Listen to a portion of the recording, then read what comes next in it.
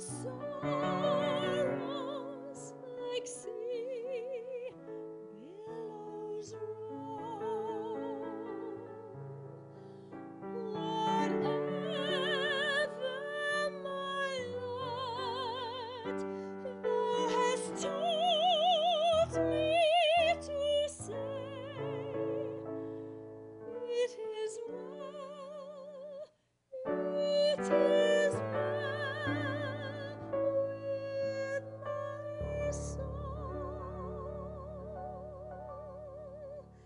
It is well. It is well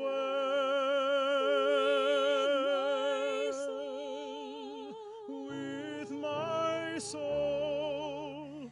It is well. It is well with my soul. My sin, oh, the bliss of this glorious thought. My sin, not in part, but the whole, is nailed to the cross, and I bear it no more. Praise the Lord, praise the Lord, oh my soul. It is well, It is well with my soul. with my soul. It is well, it is well with my soul. And Lord, is the day when the face shall be sight. The clouds be rolled back as a scroll. The trump shall resound, and the Lord shake his hand. Even so, It is well with my soul. it is well. It is well with my soul. with my soul. It is well. It is well with my soul.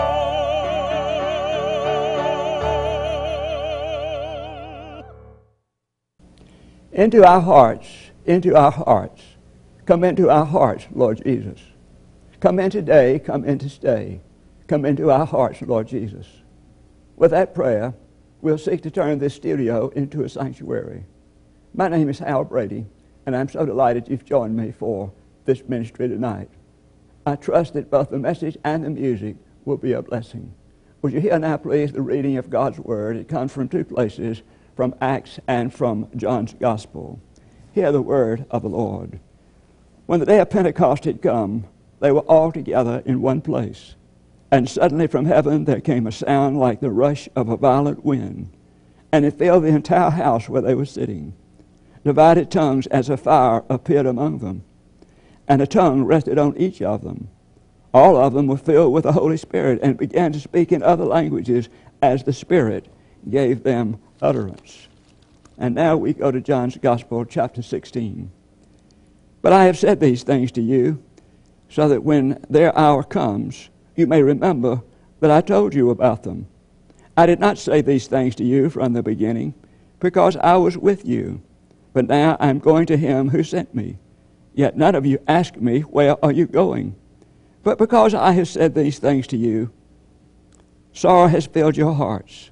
Nevertheless, I tell you the truth, it is to your advantage that I go away. For if I do not go away, the advocate will not come to you. But if I go, I will send him to you. And when he comes, he will prove the world wrong about sin and righteousness and judgment. About sin, because they do not believe in me. About righteousness, because I am going to the Father, and you will see me no longer. About judgment, because the ruler of this world has been condemned. The word of God for the people of God. Thanks be to God. Join me, please, for a moment of prayer. O God, may the words of my mouth and the meditation of all our hearts be acceptable in thy sight. O Lord, which art our strength and our Redeemer. Amen. The theme of the 17th World Methodist Conference, held in Rio de Janeiro, Brazil, was appropriately Holy Spirit, giver of life. The conference logo featured the Christ of Rio with his arms outstretched, standing in the midst of a descending dove. Truly, that was a powerful, powerful logo. Down from the mountain, the Holy Spirit brings Jesus, the Redeemer, into the lives of humankind, and indeed into the lives of all humankind. Now I remind you that that logo is more than a powerful symbol. That logo is in fact a reality. It is a reality upon which the church itself is built, and we call it Pentecost. Pentecost, as you know, was when God reintroduced himself to Jesus' followers. Prior to his departure, Jesus had promised his disciples a comforter. Nevertheless, I tell you the truth, he said. It is to your advantage that I go away. For if I do not go away, the advocate will not come to you. But if I go, I will send him to you. Jesus' disciples would not have to face the Christian life alone. They would not be alone in their struggle. Jesus gave them this promise. He said, you are to go into Jerusalem, into that upper room, and you are to stay there until you are endued with power from on high. Then it happened. Pentecost. Pentecost. What happened first in that upper room and in the temple courts was that the living God had an encounter with these disciples, and also that living God filled them with his own presence and spirit. The early disciples never forgot it. It was a life-changing experience, and it changed them forever. And it also brought the church into being, what we call the birthday of the church. The late Albert Outler stated that the Holy Spirit is not God in the absence of Jesus. The Holy Spirit is God making Jesus present again and again and again. Pentecost, that glad day when God reintroduced himself to his disciples. That glad day when God gave himself to his church and the church was born. What I want to do now is think of the church in terms of Pentecost, in terms of the Holy Spirit operating in and through the lives of God's people in the church. At this point, we need to read again part of our scripture. So I want you to listen to this 16th chapter of John, beginning with the 8th verse. And when he comes, he will prove the world wrong about sin and righteousness and judgment. About sin, because they do not believe in me. About righteousness, because I'm going to the Father, and you will see me no longer. About judgment, because the rule of this world has been condemned. Sometimes when we read this, we think that the Holy Spirit is going to come directly upon the world and convince these people of sin and righteousness and judgment. But by reading it that way, we're reading it incorrectly. We have to read it with verse 7 in front. Listen, nevertheless, I tell you the truth. It is your advantage that I go away. For if I do not go away, the advocate will not come to you. But if I go, I will send him to you. And when he comes to you, he will convince the world of sin and righteousness and judgment. The Holy Spirit does not directly come to the world. The Holy Spirit comes to his believers. And through these believers, the church and the Christians, the world is convinced of sin and righteousness and judgment. Now, there are several things that the world ought to see in the church. The first thing is that the matter of life is Jesus. The matter of life is Jesus. As the late Roy Stedman, scholar and pastor, said, the world ought to be convinced of sin because it doesn't believe in Jesus. If the church had not preached Jesus Christ, then the world would have forgotten that he came and that he lived among us. And that is precisely what the world wants to do. The world wants to forget Jesus Christ. So the task of the church is to continually keep Jesus Christ before the world. And that requires these things. First of all, that the church keep Jesus consistently before the church. Did you hear that? That the church keep Jesus consistently before the church. Now that sounds like it doesn't need to be said, but it does need to be said, and it needs to be affirmed. The late Bill Henson was successful pastor of the First United Methodist Church of Houston, Texas for 18 years. One day he heard that a group of people in the church were planning to leave the church. That was unusual because that church was growing fast. And so after the worship service one Sunday, Bill asked these people why they were planning to leave. And one of them said, "Bill, you just keep preaching Jesus, Jesus, and Jesus. Jesus is just everything to you." They meant that as criticism. But Bill Henson knew that it was the other way. He took it as music to his ears, and that's the way he should have taken it. Let me tell you something. I believe that the most critical question in the world today is what the church thinks about Jesus Christ. Whether you know it or not, there's a battle going on in Christian circles, and that is whether Jesus is simply Lord of the Christians only, or Jesus is Lord of all. I happen to believe Jesus is Lord of all, and so I want to be counted with that group. Now listen, here's something you need to hear. Bishop Will Willimon, in his book, Thus We Believe, begins, "In Jesus Christ, God appeared to us and was active for us in a rich array of works: friend, Lord, Savior, priest, king, sacrifice, and others." But every age of church history shows that the people of God have a tendency to reduce the work of Christ to whatever office is most congenial to that age. The Wesleys, however, emphasized a rich, balanced view of Christ in all of his offices. Thus, Wesley warned his preachers against preaching a too limited view of Christ, reducing the rich experience of Christ to a few slogans. That is a danger of the modern church today. Ruth Seabury was a missionary to India. She described a conversation she had with a Hindu social worker. And the Hindu social worker asked her one day, "Do Christians know, for the most part, what they have?" She said, "What are you talking about?" He said, "Every religion has a God. Every religion has an altar. Every religion believes in sacrifice. But only Christians have a Savior. The Scripture says when the Holy Spirit comes, He will magnify and glorify Jesus Christ. He will magnify and glorify Jesus Christ." And so that is the first thing. The church must keep Jesus before the church.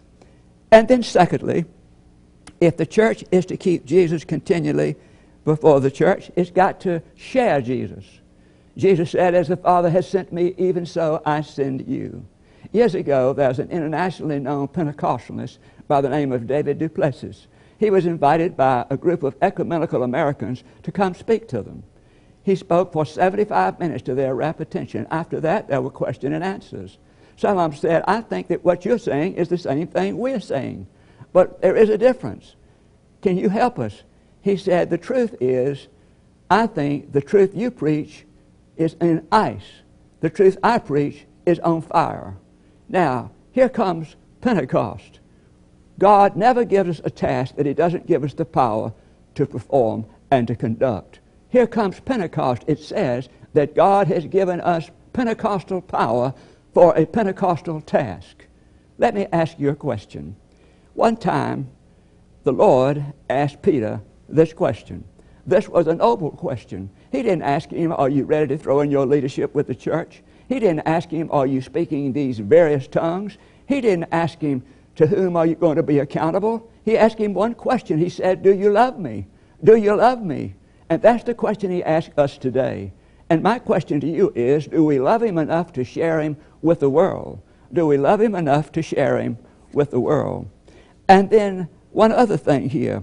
If the church is to keep Jesus consistently before the world, it will have to have a courageous witness in its mission. There was a pastor named Robert D. Tuttle. He said that he was invited to come over to Adelaide, Australia, to preach for a week. He went over there and he preached for a week, and he said he preached Jesus Christ. He said at the end of that week he had to leave to go back to Sydney to get his flight back to the States. It was a 12-hour trip. He said on Monday morning he was sitting in the airport waiting on his plane back to the States. And he received a telephone call from the pastor of the Adelaide church. He said, "I've just got to tell you before you go what happened in church yesterday." He said the dean of the University of Adelaide came up to the front of the sanctuary and he said, "We've experienced the living Christ this week, And he said, I want to know how many of you are willing to come up here and place your lives on the line as being people who would share the message of Christ to the city of Adelaide. Well, he said, in a few minutes, one man came up, he went up to the front and he talked. And another minute, a lady came up and she testified. And then a young man came up and he talked. And then one by one, every person in the church got up and came up and testified and stood as the church together, pledging themselves to be these missionaries for Christ into the city of Adelaide. And then this preacher said, you know, I didn't preach last Sunday. He said the church preached. And then they went out to serve. They went out to serve. And then secondly, the second thing the world ought to see when it looks at the church is righteousness. Righteousness. Jesus says, because I am going to the Father, you will see me no longer. Now, what in the world did the world see in Jesus? Righteousness. The world needs to see the same thing in us that it saw in him. It needs to see righteousness. And what is righteousness? It is a different kind of behavior. In a world of unrighteousness, in a world of confusion, we Christians are what we call table people. At the table, lives are transformed in the breaking of the bread. In the breaking of the bread, sin is transformed into forgiveness. Conflict is transformed into reconciliation. Darkness is transformed into light. Despair is transformed into hope. Hatred is transformed into love. When we begin to practice this faith of ours, we begin to practice it along the lines of Jesus and not on the divisiveness of the world. It makes a tremendous difference out there. Now, as far as Methodism is concerned, John Wesley believed that there are 3 rules that express God's righteousness in the world. These 3 rules are based on the life and ministry of Jesus Christ, and you find these 3 rules actually in our book of discipline. The first rule is this: do no harm. Do no harm. Brennan Manning, he's dead now, he was a Catholic priest and a writer. He said when he went through the Sleepy Hollow village off the Hudson River, in New York, he said the guide only said one thing. He said, be gentle to the lambs. He said, because the lambs won't come to you if you frighten them. Now, if I'm going to live a life of doing no harm, it means that I have to be on guard that I don't hurt other people, that I don't do things that's going to injure someone else or injure this creation. It also means that I am going to commit my life to a life of healing and not hurt, to a life of wholeness and not division, to a life of help. I'm going to commit my life to doing good. I'm going to commit my life to not doing harm. And then secondly, doing good. Secondly, doing good. It's important that we understand this whole principle of doing good. If you're going to live a life of doing good, you're going to live a proactive life. A proactive life. You're not going to wait for somebody to ask you if they'll help you do something. You're going to help them anyway. You're not going to wait for somebody to ask you to see about the injustices of the world. You're going to start working on those injustices anyway. Let me give you a lighter note of this. I have 2 little granddaughters. They're red-headed girls. They live in Atlanta. At the time of this incident, Glenn was 9 and Ann Austin was 7. I remember Ann Austin came to me. Remember, she's 7. She came to me and she said, in your last book, I noticed that you said something about Glenn. Why didn't you say something about me? And I said, Ann Austin, you were not born yet. But then I said, but be sure in the next book I'll mention your name. You see, it was an attempt of doing good. Now, doing good on a big scale was pushed forward when Jesus reached for that towel and basin and he washed his disciples' feet. And the same thing will happen to us when we begin to wash the feet of everybody else, when we become servants. The same thing will happen to us. And so we need to lift up to the world. The church must show them righteousness, a different way of living. There's a young man named Kent. He's 12 years old. He was born in a cemetery in Manila. It was a church, a congregation that built their church right by the cemetery to help these poor people that gave him hope, that gave him all the hope that he could muster. They gave him food and clothes and shelter and opportunity.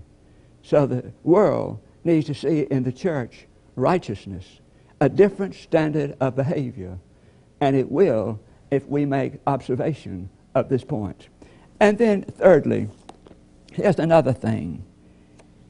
The world needs to see in the church judgment.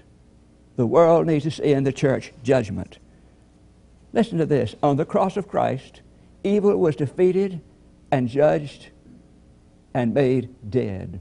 It was defeated and judged and made dead. Jesus says, because the ruler of this world has been condemned. Now, the judgment of which the Spirit convicts the world is his multifaceted spiritual blindness, a blindness that can be seen no better than the way the world treats Jesus Christ at the moment. The Holy Spirit convicts the world of its false judgment because it is the triumph of Christ that we understand that the ruler of this world is defeated. And the world desperately needs to know that. When the world looks at the church, it needs to see a battle going on, a battle looming and a battle going on now between the world's viewpoint and Jesus' kingdom of God, and for sure the kingdom of God is going to win. There's an old illustration about a church that was seen after the Berlin Wall fell and the church was standing. It had a sign out front. It simply says, "The Lamb wins." The Lamb wins. Now, to understand how this is going to come out, the Lamb winning, we need to understand that people in the world need to see how it's going to come out in the lives of the church people who are living today, in all of our lives. For instance, they need to see that an alcoholic is no longer an alcoholic.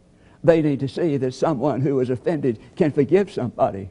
They need to see that people who are ill can rise above their illness, whether they're healed or not. They need to see a helping hand. They need to see a set toward walking the second mile. They need to see all of these things, and they can. Dr. Peter Gomes was a chaplain at Harvard. He said one weekend he was going to London to preach. He left on Saturday and was going to preach on Sunday morning. He said when they got out about halfway across the Atlantic Ocean, a turbulence came up, and so the pilot said, "Keep your seatbelts fastened." So he was more concerned about his sermon than he was the storm. So he simply picked out his sermon notes and he picked up his Bible and he began to read. A lady observed he was doing that. As the turbulence became stronger, he began to read more intently, and the lady finally looked at him and said, "Do you know something I should know?" Well, to answer that question, we all know something she should know. But when the Holy Spirit comes, he will convince the world of sin and righteousness and judgment when the Holy Spirit comes to you and to me. Pentecost says the Holy Spirit has already come to you and to me. So what is our witness going to be in the world? That is the question. What is our witness going to be in the world? Is it going to be a witness that goes against sin, a witness of righteousness, and a witness of judgment? Let us pray. Lord, we thank you for this day and the opportunity of proclaiming this word. We ask, O God, that your Holy Spirit will come and touch each and every one of us at the point of our need. We thank you, O God, for those who are listening and watching. We ask that you would bless them, each one, and meet them at the point of their need. And we'll be sure to give you the praise and the glory. It's in your name. Amen. Thank you so very much for joining me in this broadcast. And remember, our purpose is to proclaim the message in a biblical, vital, and relevant way. And our purpose is to lift up Christ, is to encourage people, and is to remind them that there is still God. Good night. Christ, we do adore thee, and we do praise thee forever.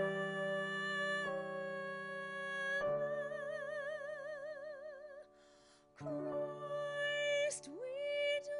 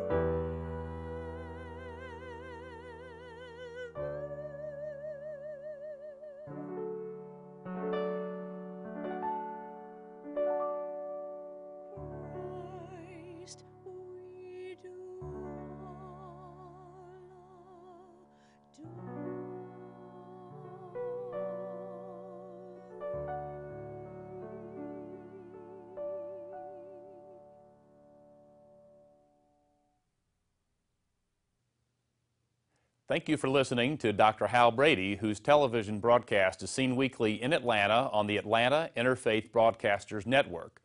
Dr. Brady's sermons are also available online, and ministry updates are posted on Facebook. With your help, we are able to share the gospel online and on the air, so please consider a donation to Hal Brady Ministries. Donations can be mailed to Hal Brady Ministries, Inc., Post Office Box 1367, Decatur, Georgia, 30031, or you can give securely online at halbradyministries.com. We are grateful for your prayers and support and hope you'll continue to partner with us. If you have any prayer requests, please be in touch. Thank you.